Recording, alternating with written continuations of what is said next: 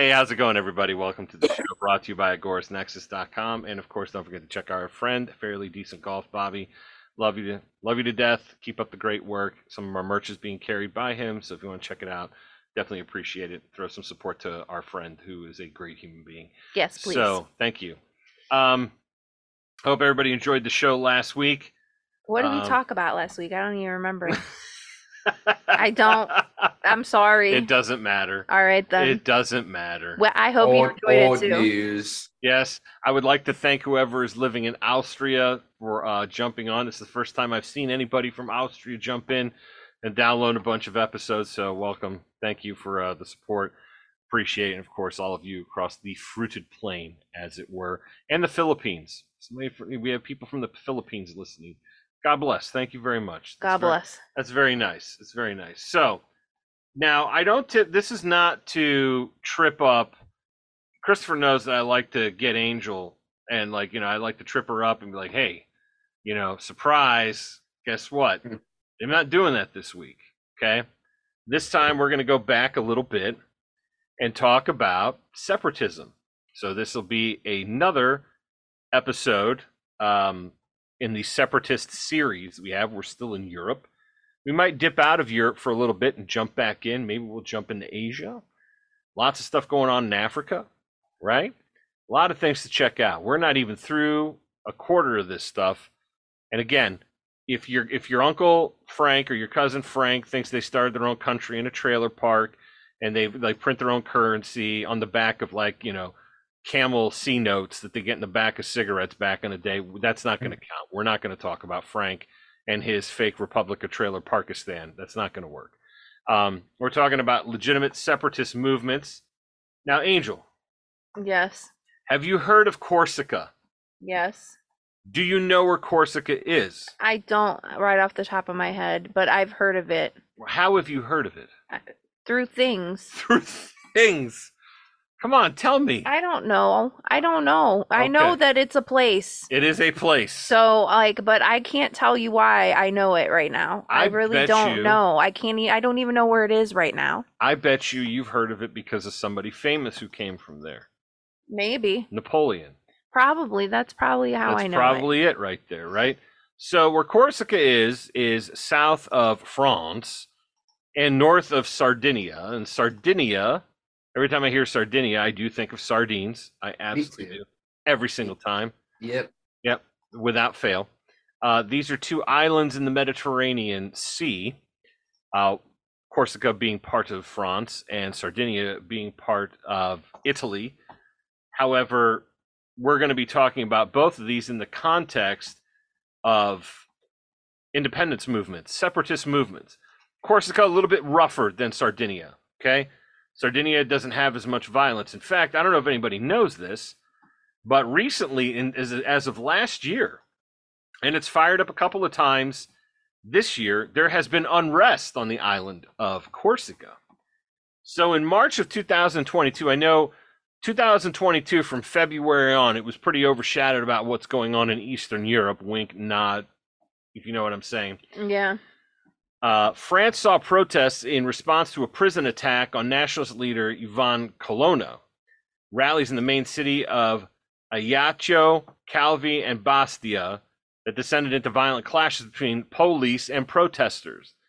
Protesters threw stones and flares at gendarmes, resulting in 77 police being injured and 25 protesters from the Corsican nationalist movement being injured.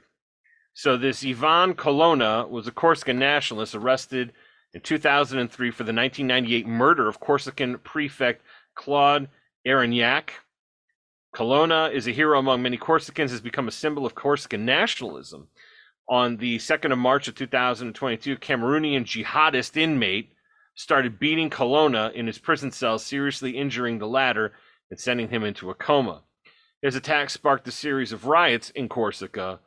Colonna died at the hospital of his wounds on the 22nd of March, 2022, at the age of 61. So on March 9th, windows were smashed and the courthouse of Ajaccio, I don't know how to pronounce that. You have to forgive me because there's a little bit of Italian in here. That's all right. I couldn't remember where Corsica was. So fair enough. You're fine. It's all right.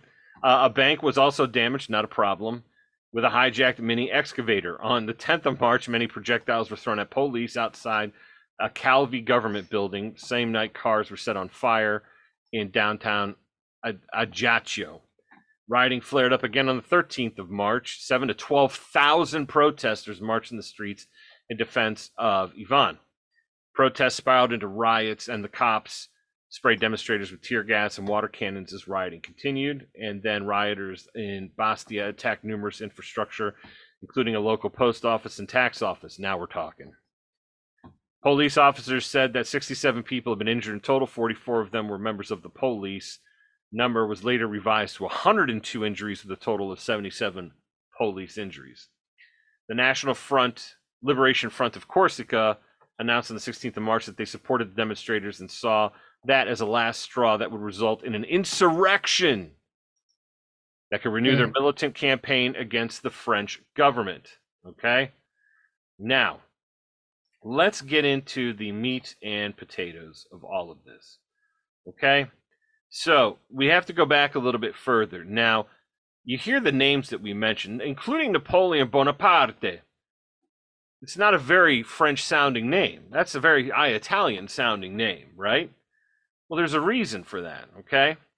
So, Corsican particularity goes back to about the mid-1700s. It was fought over by the Genoese Republic, the ones that are in Italy, right?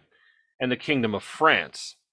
Pasquale Paoli led a rebellion of Corsicans against various foreign powers that were trying to contest with each other for control of the island, founding a short-lived independent state governed from Corte. Inspired by the Enlightenment political ideas being more fashionable across the continent, Paoli set up a liberal constitutional republic. The assembly, the Diet, was elected through universal manhood suffrage. No women. Sorry, ladies. With evidence to suggest that female suffrage may have also existed. However, there is no proof for this whatsoever. Paoli's practical exercise in enlightened constitutional government was inspired by thinkers such as Voltaire and Rousseau, but in turn inspired them, being the sole example of their political philosophies, to put into practice until the American Revolution a decade later. The French conquest of 1767 put an end to the experiment, with the exception of a brief British separate government from France during France's tumultuous Wars of Revolution. The island was incorporated into the Kingdom of France. The memory of the brief period of self-rule kind of would inspire later generations to get after it. So you have this thing called the Fin de Sicile and the Interwar between 1890 and 1940, like the direct involvement of France. There's the phony war from 39 to 40. Well, 40 is when the Germans really were very upset with the French and finally said that's enough of that. And about 6 weeks later, it was all over, right? So first stirrings of consciousness of a distinct regional way of life in Corsica. First idea is that regional culture should be reflected in distinct political specific institutions. With Corsica in an agricultural depression, however, misruled by powerful local political bosses. Imagine that. Subject to mass emigration, devastating rural communities, and increasingly confronted by culture from France, which was trying to get them to assimilate more into regular French centralization, both administratively and culturally. Stirrings began of a movement that wanted to defend Corsican language and its way of life. So in 1896, there was a newspaper called Beyond the Mountains. A small group of intellectuals remained a minority within the political landscape of the time, folks. New Generation carried the torch, founder of a Crispa newspaper in 1914, which made the first demands for Corsican political separatism. Corsica is not a department of France, they said. It is a nation that has been conquered and shall rise again. World War I generated the audience for these previously marginal ideas. Imagine that. Once again, it all goes back to that. Conscription affected agrarian communities more than industrial ones. The death toll for France's rural regions was consequently higher than the national average. With Corsica, the department with the highest ratio of casualties per capita. And you see this right now with Russian casualties out in that, thing that's going on in Eastern Europe, where you have folks from outlying territories and provinces way out in deep in the cut, as Christopher would say, because the hoity-toity metropolitan types are not going to get thrown into that just yet. Same thing here in World War I with Corsica, right? Trauma of losing lots of young men in these small village communities caused many Corsicans to begin questioning the French state. For some, this prompted a desire for greater administrative decentralization with the French Republic, and for a few, it triggered a desire to work towards an independent Corsican state, and yet for others, along with perception that neighboring Italy being regenerated under a dynamic modern regime, prompted a desire to integrate into fascist Italy. Probably not a smart move. These different ideas were centered on the Corsican nationalist newspaper, the Mouflon. Hostility to the French state grew following military operations in the island in 1930 to root out a popular bandit, Spada. Okay? So Spada's running around causing problems, and the French were like, that's enough of that. All right? So let's take a look at the Corsican conflict. This basically starts on the 4th of May of 1976 to the present day. All right? So for those of you that are not math majors, that's 47 years of tumult. All right? Not in the way that we have covered other separatist movements on this show. This is not as, like, it's not like the Basque, right, where you have a lot of killing. It's not like, some of the stuff that we talked about before where it's continual violence for a very long time. It pops up, the temperature gets elevated, people start getting a little nutty, things happen, right? So following the opening salvo on the 4th of May, the National Liberation Front of Corsica launched a series of bomb attacks on the island. Starting on May 20th, the series of attacks and the emergence of the Liberation Front coincided with the trial of 10 members of recently outlawed Action Regionaliste Corse. The prosecutors claimed that the men had been involved in shooting dead of 2 French police officers that summer. During the summer, the revolutionary movement became more active, and on the night of the 17th of July, carried out a fresh wave of attacks, which included a rocket and mortar attack on the gendarme of Aguillon, which involved the use of American M79 grenade launcher. Nice pick. Even these people went with American equipment. Interesting. Mm-hmm. The increased speculation that the FLNC was being supplied by Libya, those damn Libyans, showing up again. Anybody Sons of bitches. Remember that from fucking Back to the Future? Was the Libyans in that damn van? I don't remember that. I have to take your word mall. for it. It was at the mall, right? Doc Brown and the Libyans. And Michael J. Fox has to write a note to him, and he wore a bulletproof vest. Anybody remember that, for Christ's sake? I don't remember. Christopher remembers that. I don't remember they were Libyans, but okay. I have to take your word for it. Libyans were the big bad guy in the 80s for a while. Because of Gaddafi. Reagan sent in the Air Force and bombed. I think he killed one of his kids. But we saw he died. Right. Thank you, Mrs. Clinton. Or did she say we came, he saw, he died? No, we came, we saw, he died. Okay. It was a really terrible attempt to emulate Caesar's great quote. Yeah, she is no Caesar. That's she's for an sure. awful person. She's only having Caesar salad.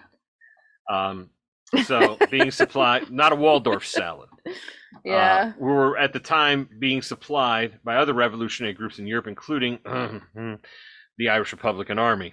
Well, what are you going to do? Who's that? I don't know who that is. Well, they're going to come up in conversation at some point on this series. I'm obviously joking. I know who that is. Okay.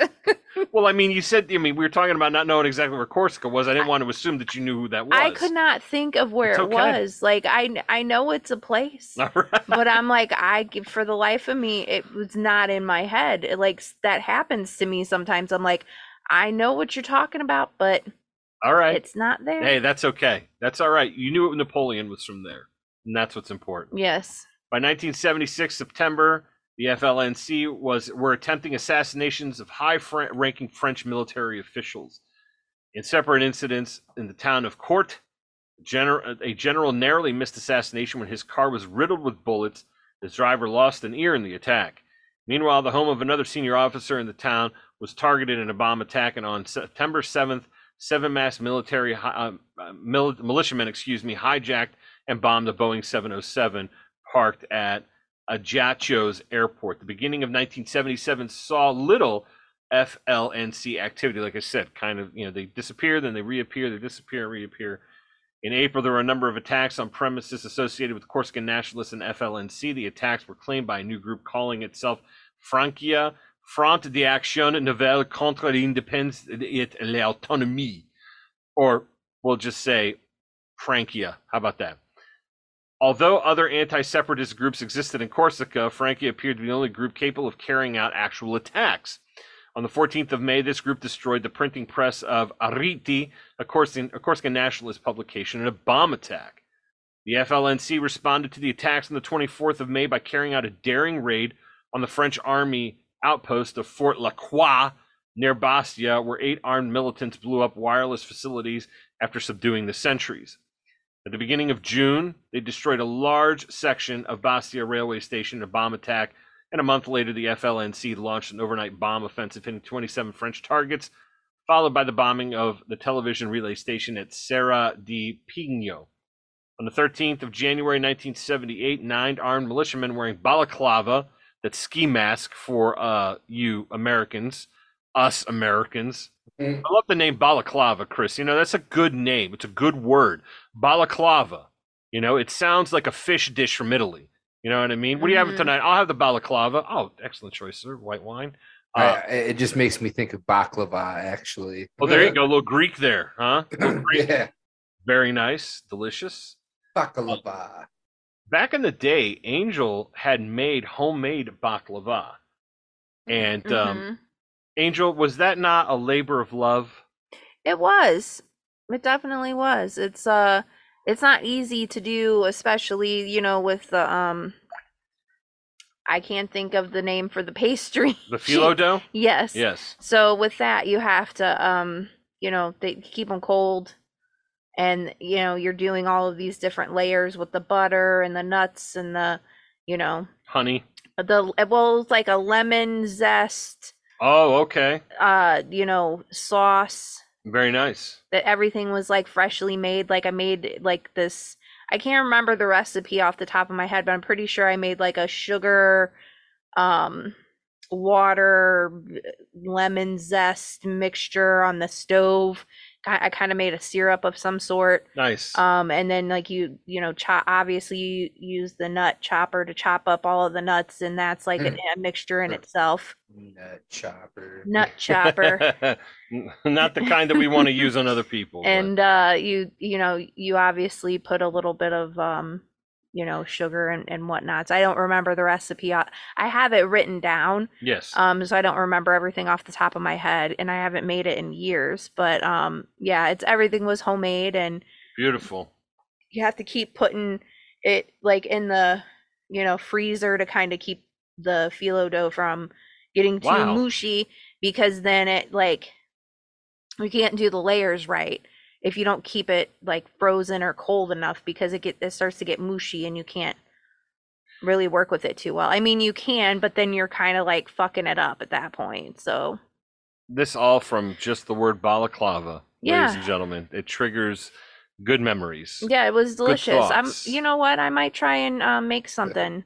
From ski mask popularized by terrorists to a Greek dessert. No. Yeah. I'm gonna like find that recipe, and I'm gonna see what all I need, and maybe I'll try and make something this weekend. Oh, that would be interesting. Yeah, if I do, I'll save some. I'll put it in the freeze. Okay. Sounds good. We would appreciate that. And by the way, I want to get, while we're on the topic, and then I'll move on to what the balaclava cladded individuals did. I heard an Egyptian fella born in the United States say that Greek food is just a knockoff of Egyptian food, but they throw yogurt into everything. Okay. I don't know how legitimate that claim is, but I'm a little unsettled by this comment. Okay, so as an American, like everything that we eat here is like Americanized in some way, shape, or form. So like I think probably like true Greek food, like if you go to a Greek festival, you probably have had it, but like I think I mean, I would say that everything that's connected to the Mediterranean in some way probably has a lot of similarities to it. Yeah. Just geographically, you're going to get that, right? Yeah. Because, I mean, it's all in that region. Yeah.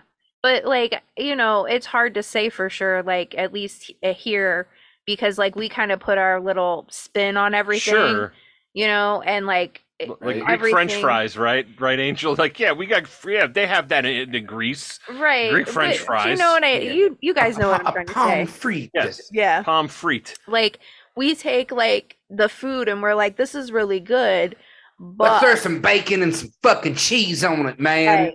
Right. And then you got yourself whatever Greek dish right. with bacon and cheese, right. And now it's American Greek. So, I don't know.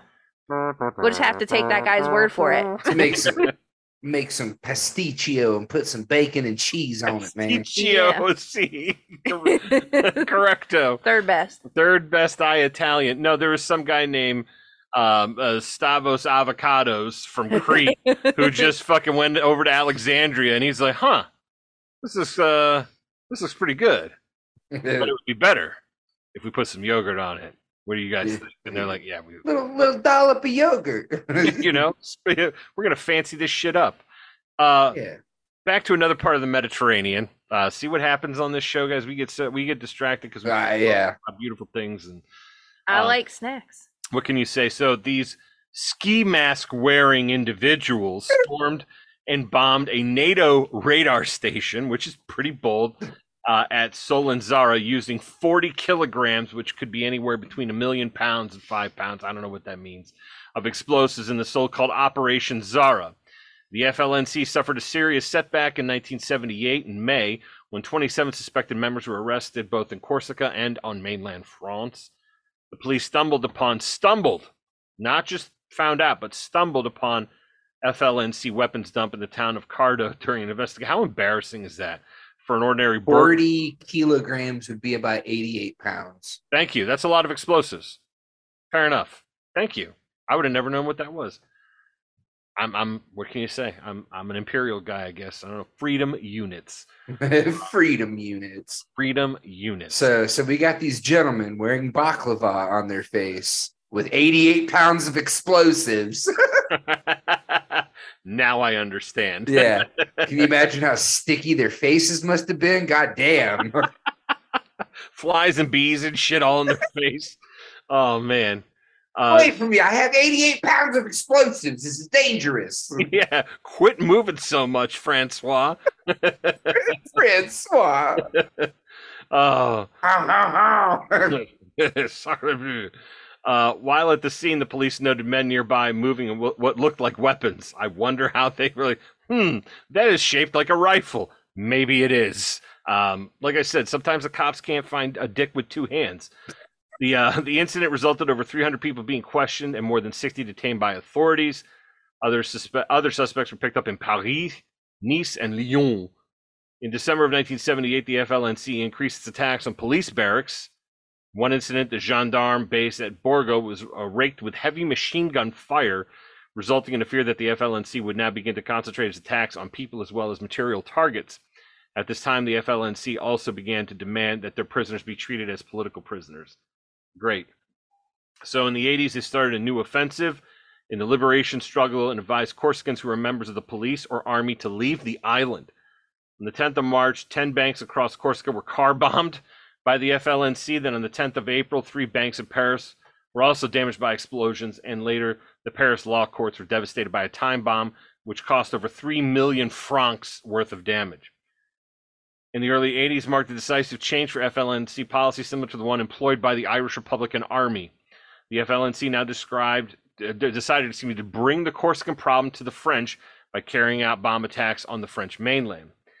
In May of 1979, the FLNC managed to bomb 20 banks in Paris, and on the 30th of May, more banks were damaged by explosions. The beginnings of June saw the FLNC switch back to activities on the island itself with 25 major explosions, coupled with a car bomb attack on police headquarters in Paris. I had not read about this or heard about this previously. I didn't know this was such a problem. In May of 1980, the FLNC bombed the law courts in Paris, also carried out a machine gun attack on 4 gendarmes who were guarding the Iranian embassy, wounding 3 of them.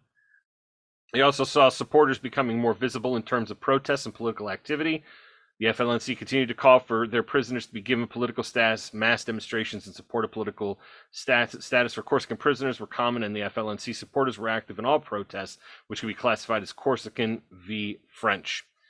In November of 1980, 12 FLNC prisoners in Paris went on a hunger strike in a protest against inequality of treatment of Corsican nationalist prisoners. The protests overlapped with that of the 6 IRA hunger strikes in Northern Ireland. Just look up Bobby Sands if you want to know what that's about.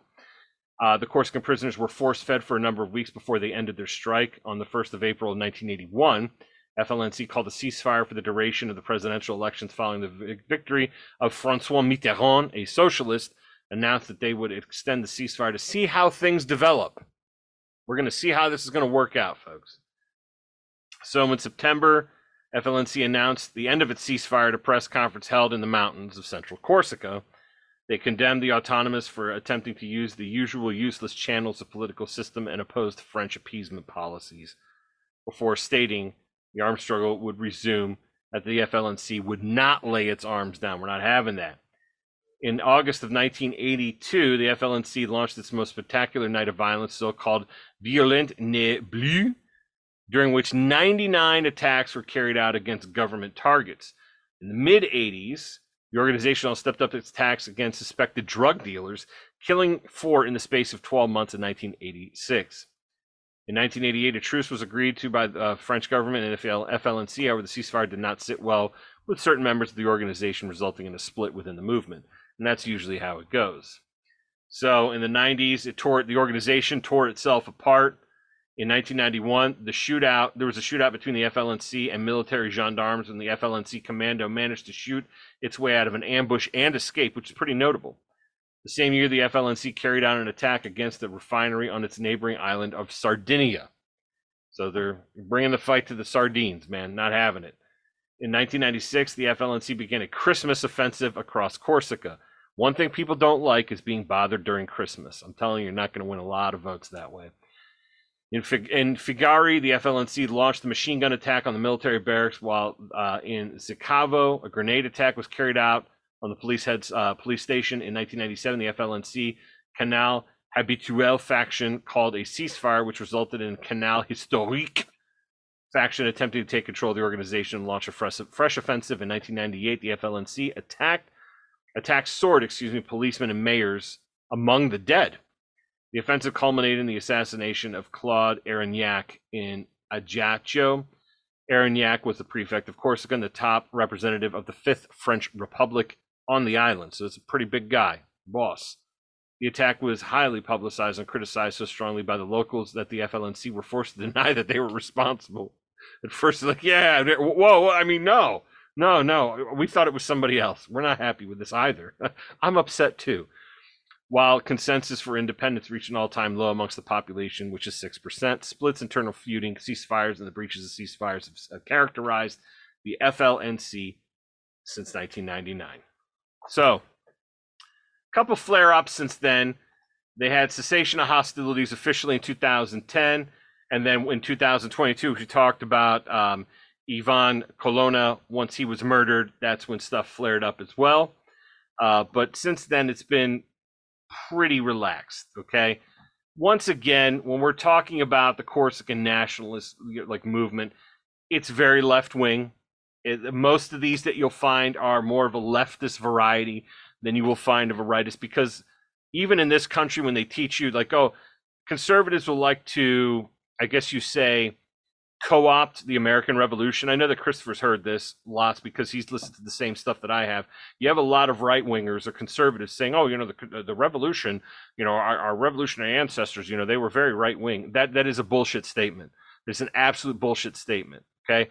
Anything that seeks to overturn a monarchy or the natural ruling order is naturally going to be more to the left. That's just how it is. I'm not saying that they were communists.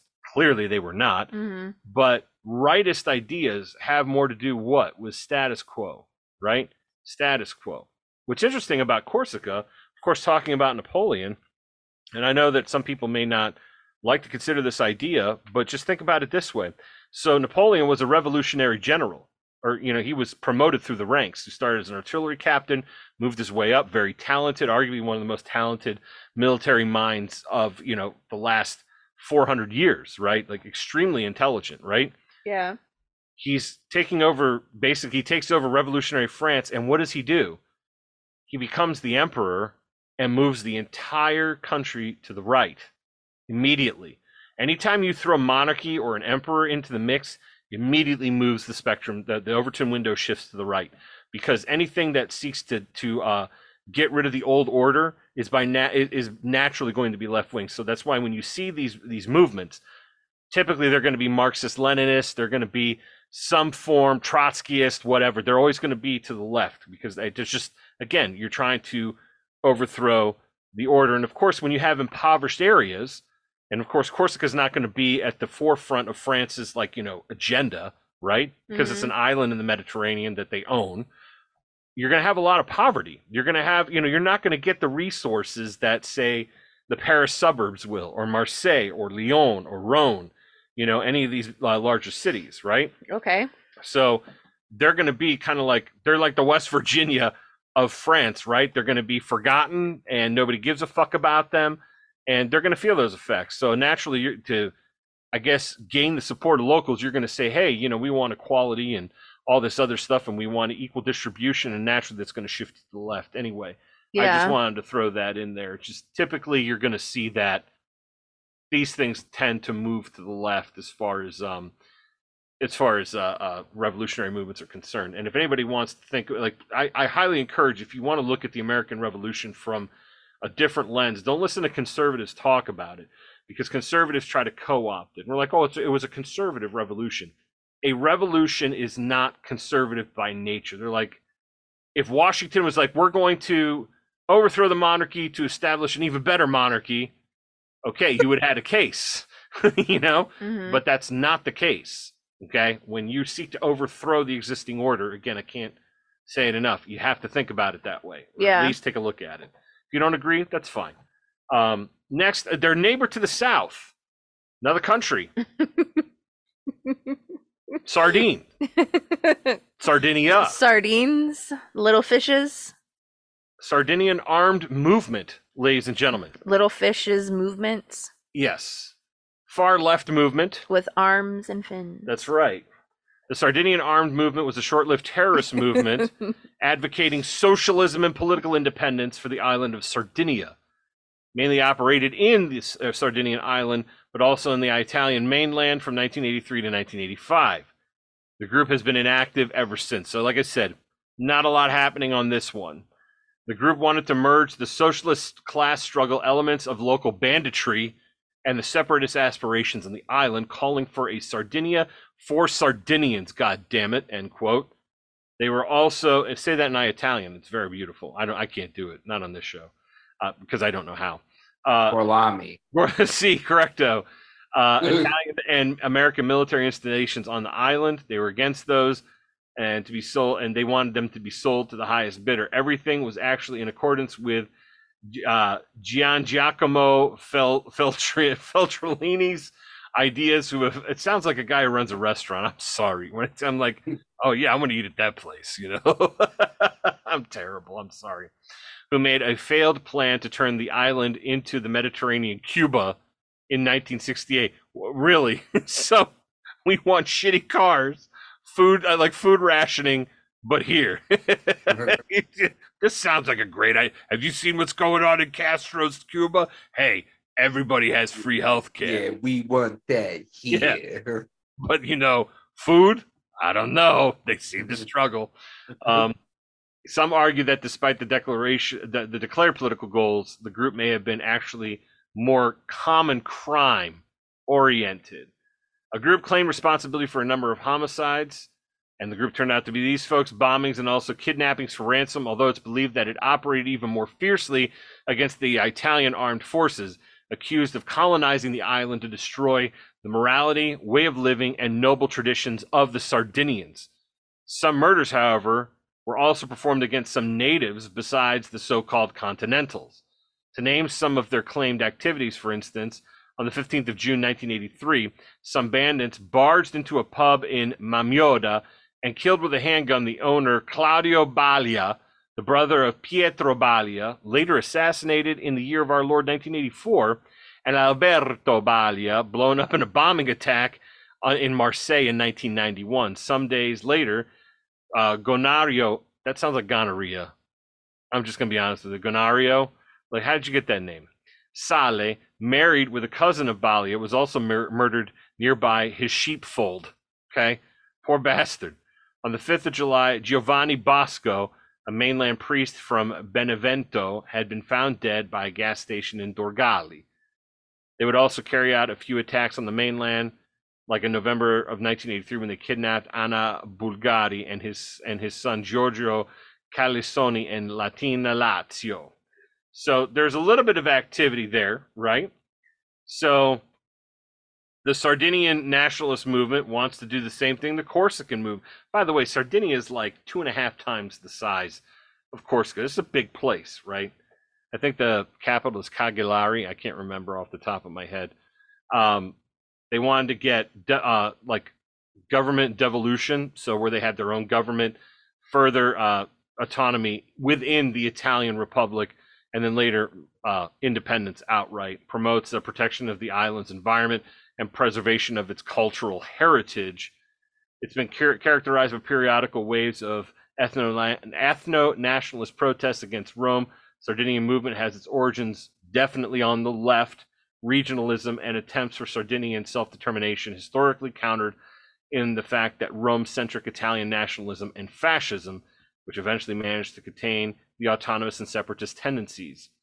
Over the years, many Sardist parties from different ideological backgrounds have emerged, even on the right and center, all being the minority, and with some of them making government coalitions of variable geometry within the statewide Italian parties. For instance, it also happened in 2014 Sardinia regional election, where the combined result of all nationalist parties have been 26% of the votes. So again, these are not, it's not like Northern Ireland, for example, where you're going to see, like, you know, the numbers have changed over time.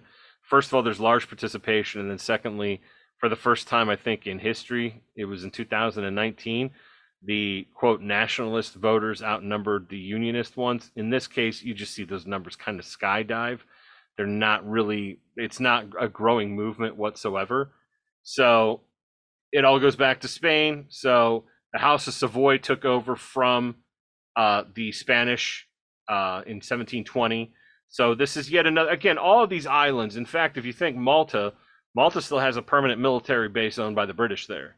So like there's always, the continental powers are always looking for, and these are very huge naval advantages back in the day. Even now, think of Gibraltar. Gibraltar is still owned by the British. They are not going home. They're not having it. And I don't know if anybody knows where Gibraltar is, but it's right there. It's the closest point where Spain, the Iberian Peninsula, and Morocco are. So it's like the entryway. It is the vagina of the Mediterranean Sea. Mm-hmm. Yes, this is the labia majora, or what have you. It's one of the lips on the vagina of the... Anyway, you get the point. You got to get in there to get into the Mediterranean Sea. And the Brits are like, we own this rock. We control it. It's our lake. But this has been going back and forth between... I mean, if you look at some of these wars that have gone on through history with these islands changing hands, including Sicily, too. The Kingdom of the Two Sicilies. But guess what? All of these places were visited by Vikings as well.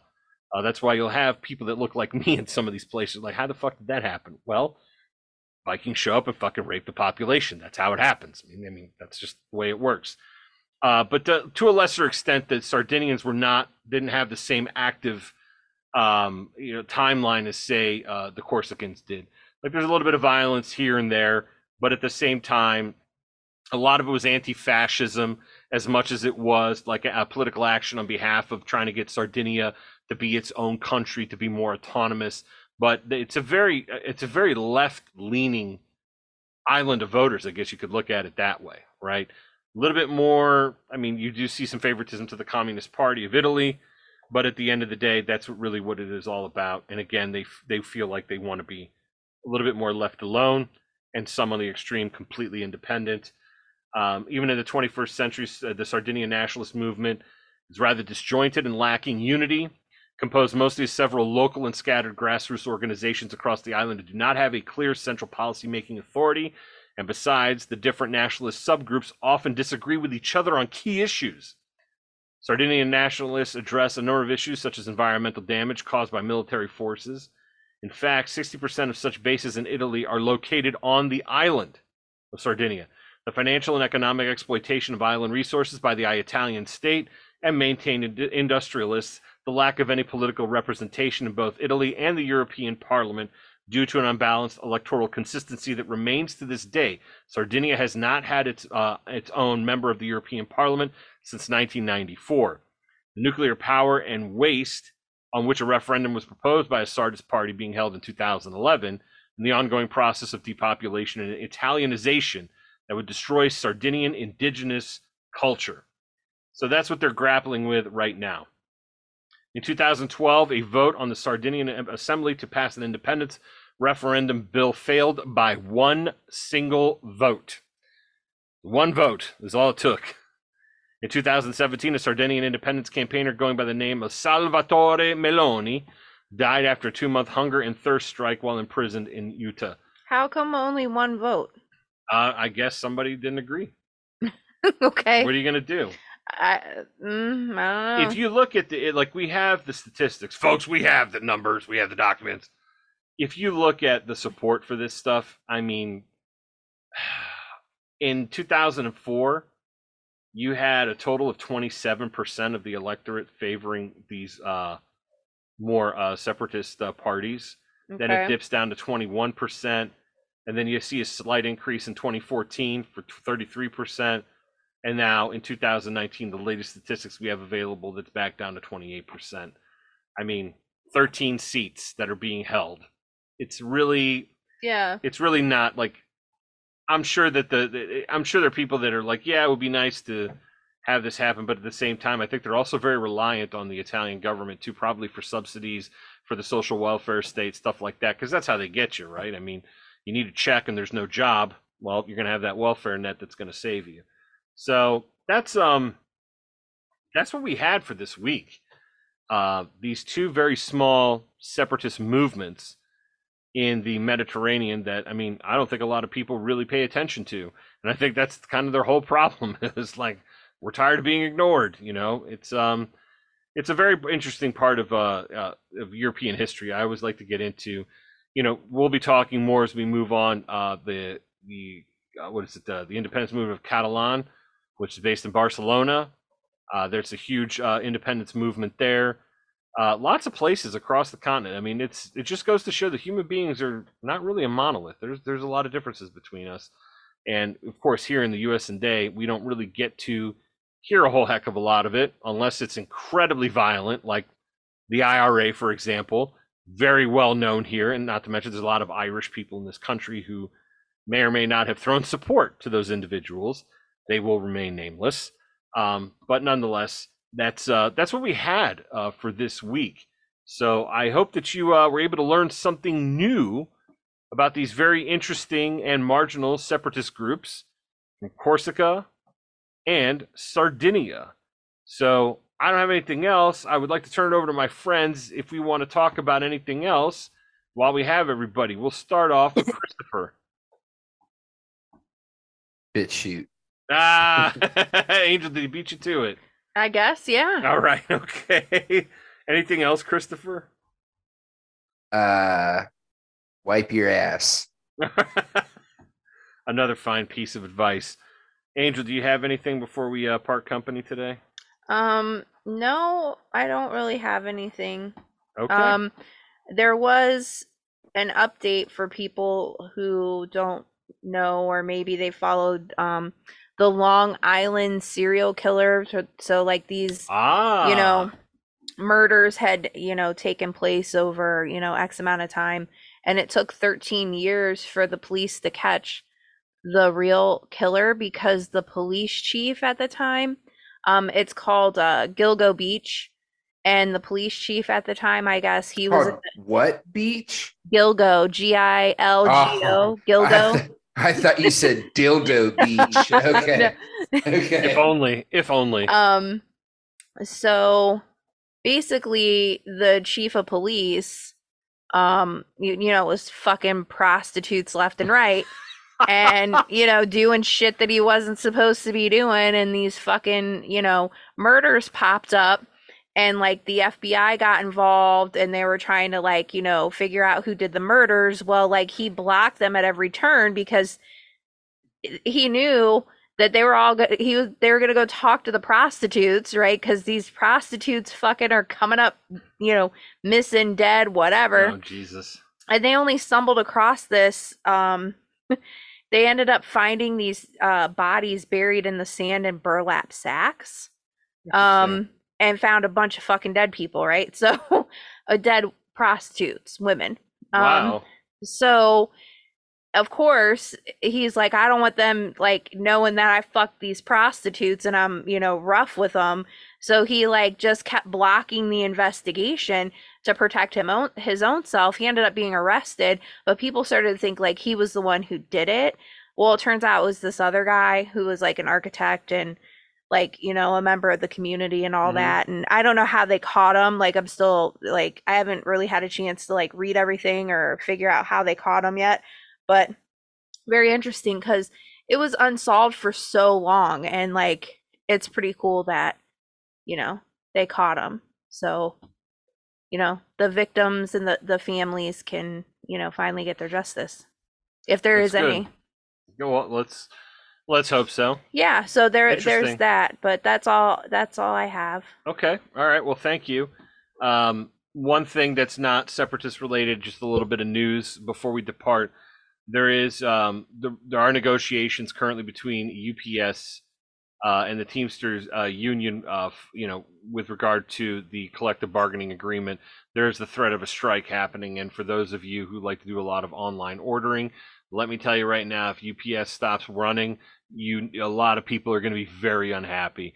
And these dudes dudes, ladies, all of them, they bust their ass. It's a tough job putting up with driving with the fucking public, delivering on time.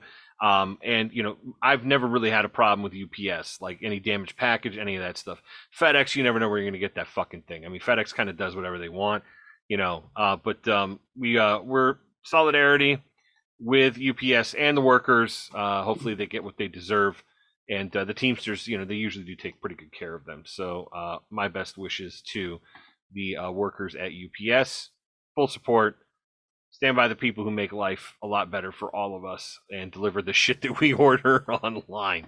So with that being said, I'd like to thank Christopher and Angel. Angel, thank you for that nice little tidbit. I mean, that's I never thought that would be something that we would hear. But I'm glad that they, like you said, I hope the family sees some justice out of this. Be nice. I'd like to take this opportunity, of course, to thank our sponsors, GorseNexus.com. Ray Fob, a fine art and design from the Great Lakes. I Paint Akron, where all accidents are happy accidents. Team Mandalore, who keeps cycling very, very weird. Okay? And of course, don't forget about our friend Bobby at Fairly Decent Golf. Check him out on the Instagram and, of course, the TikTok. Great videos. Funny stuff, even if you're not a huge golf person. It's a lot of fun. Well, ladies and gentlemen, let's begin to talk about the largest organ that you have, which is your skin. I don't know about the rest of you, but right now it's late in the evening. It's still 78 degrees outside, high humidity, which means only one thing for those of you who have a tackle box: the bollocks, the ball bag, the coin purse, your dick and balls. Ball vinegar becomes a very real problem here. It is just super hot. It's super moist. Conditions are right just for you to be ripe. Okay? You don't want that to happen. Now, ladies and gentlemen, the next big holiday we have coming up is what? Labor Day. Crazy to think about it, but that's the next big one. 3 days off. Okay? There's a lot of people having that last barbecue of the summer, getting together, talking about the things that you weren't able to do when you planned to do them in April. Going into May, you didn't meet up, but you're meeting up now. Maybe this is the first opportunity that your family's had a chance to get together. Been a busy summer. And here you are at the barbecue smelling like shit. Here you are at the barbecue smelling like ball vinegar. And believe me, if you can smell it, other people can smell it. Trust me. The only way to remedy this is to check out Akron Apothecary and get your hands on some of that Gay soap. Gay soap has the ability to fight ball vinegar. It will ass fuck the ball vinegar to death with these homemade, hand-pressed, cold pressed soaps made from gay hands for your supple ass. The ball vinegar gone. You won't even notice the punches and the deep fucking that this soap is going to give to this stink. You'll just be like, oh, I'm so fresh and clean. There's a war going on in your pants, ladies and gentlemen, while this soap is doing its job, protecting you from stank, all the disgusting things in your fat folds, belly button, underarms, under tit, all of it. We have it covered. Todd's Gay Soap from Akron Apothecary. Please check it out. Patronize, help out. Todd's a good guy. We like to throw him. He's an old sponsor of ours, a friend of ours, a good man. Please check out Akron Apothecary, Todd's Gay Soap, because Todd's Gay Soap is... Oh, for that ass. And if you want someone to eat that booty, you better power wash that duty. Use Todd's Gay Soap. Dang. Bravo. I love it. Hey, love you guys. Have a great week. We'll talk to you soon. Later. Gorlami.